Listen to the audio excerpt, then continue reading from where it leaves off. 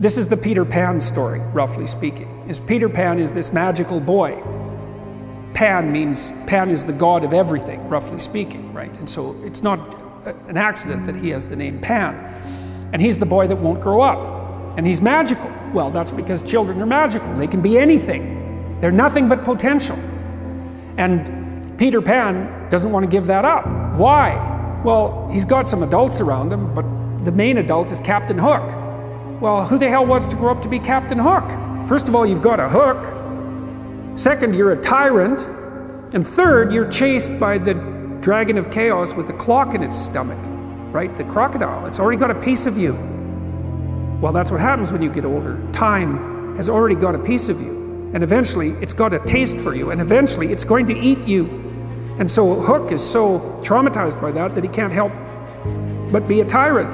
And then Peter Pan looks at traumatized Hook and says, well, no, I'm not sacrificing my childhood for that. So that's fine, except he ends up king of the Lost Boys. In Neverland, well, Neverland doesn't exist, and who the hell wants to be king of the Lost Boys?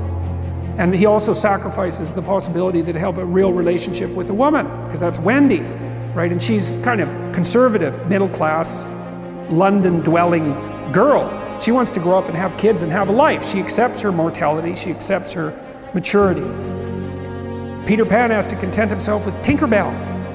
She doesn't even exist. She's like the fairy of porn. She doesn't exist. She's the substitute for the real thing. But the dichotomy that you're talking about is very tricky, because there's a sacrificial element in maturation, right? You have to sacrifice the pluripotentiality of childhood for the actuality of a frame.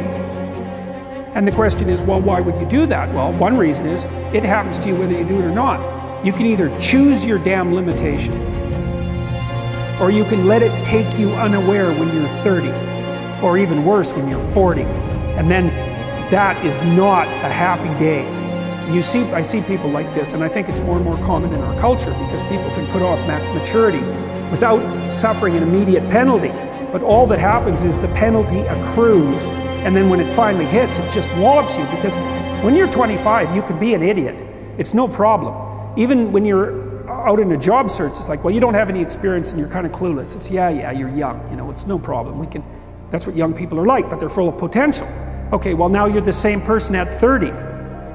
It's like people aren't so thrilled about you at that point. It's like, what the hell have you been doing for the last 10 years? Well, I'm just as clueless as I was when I was 22. It's, yeah, but you're not 22. You're an old infant, right? And that's an ugly thing, an old infant. So, part of the reason you choose your damn sacrifice, because the sacrifice is inevitable, but at least you get to choose it. And then there's something that's even more complex than that, in some sense, is that the problem with being a child is that all you are is potential, and it's really low resolution. You could be anything, but you're not anything. So then you go and you adopt an apprenticeship, roughly speaking, and then at least you become something. And when you're something, that makes the world open up to you again. You know, like if you're a really good plumber, then you end up being far more than a plumber, right? You end up being a good employer. You know, if you're a really good plumber, well, then you have some employees, you run a business, you train some other people, you enlarge their lives, you're kind of a pillar of the community, you have your family. Once you pass through that narrow training period, which narrows you and constricts you and develops you at the same time, then you can come out the other end with a bunch of new possibility at hand.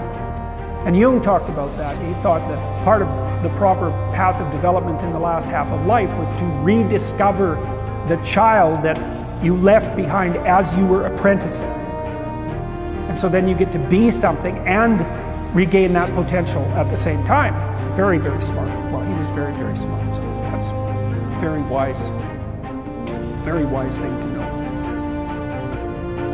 So, yeah. Sacrifice. You get to pick your damn sacrifice. That's all. You don't get to not make one. You're sacrificial whether you want to be or not.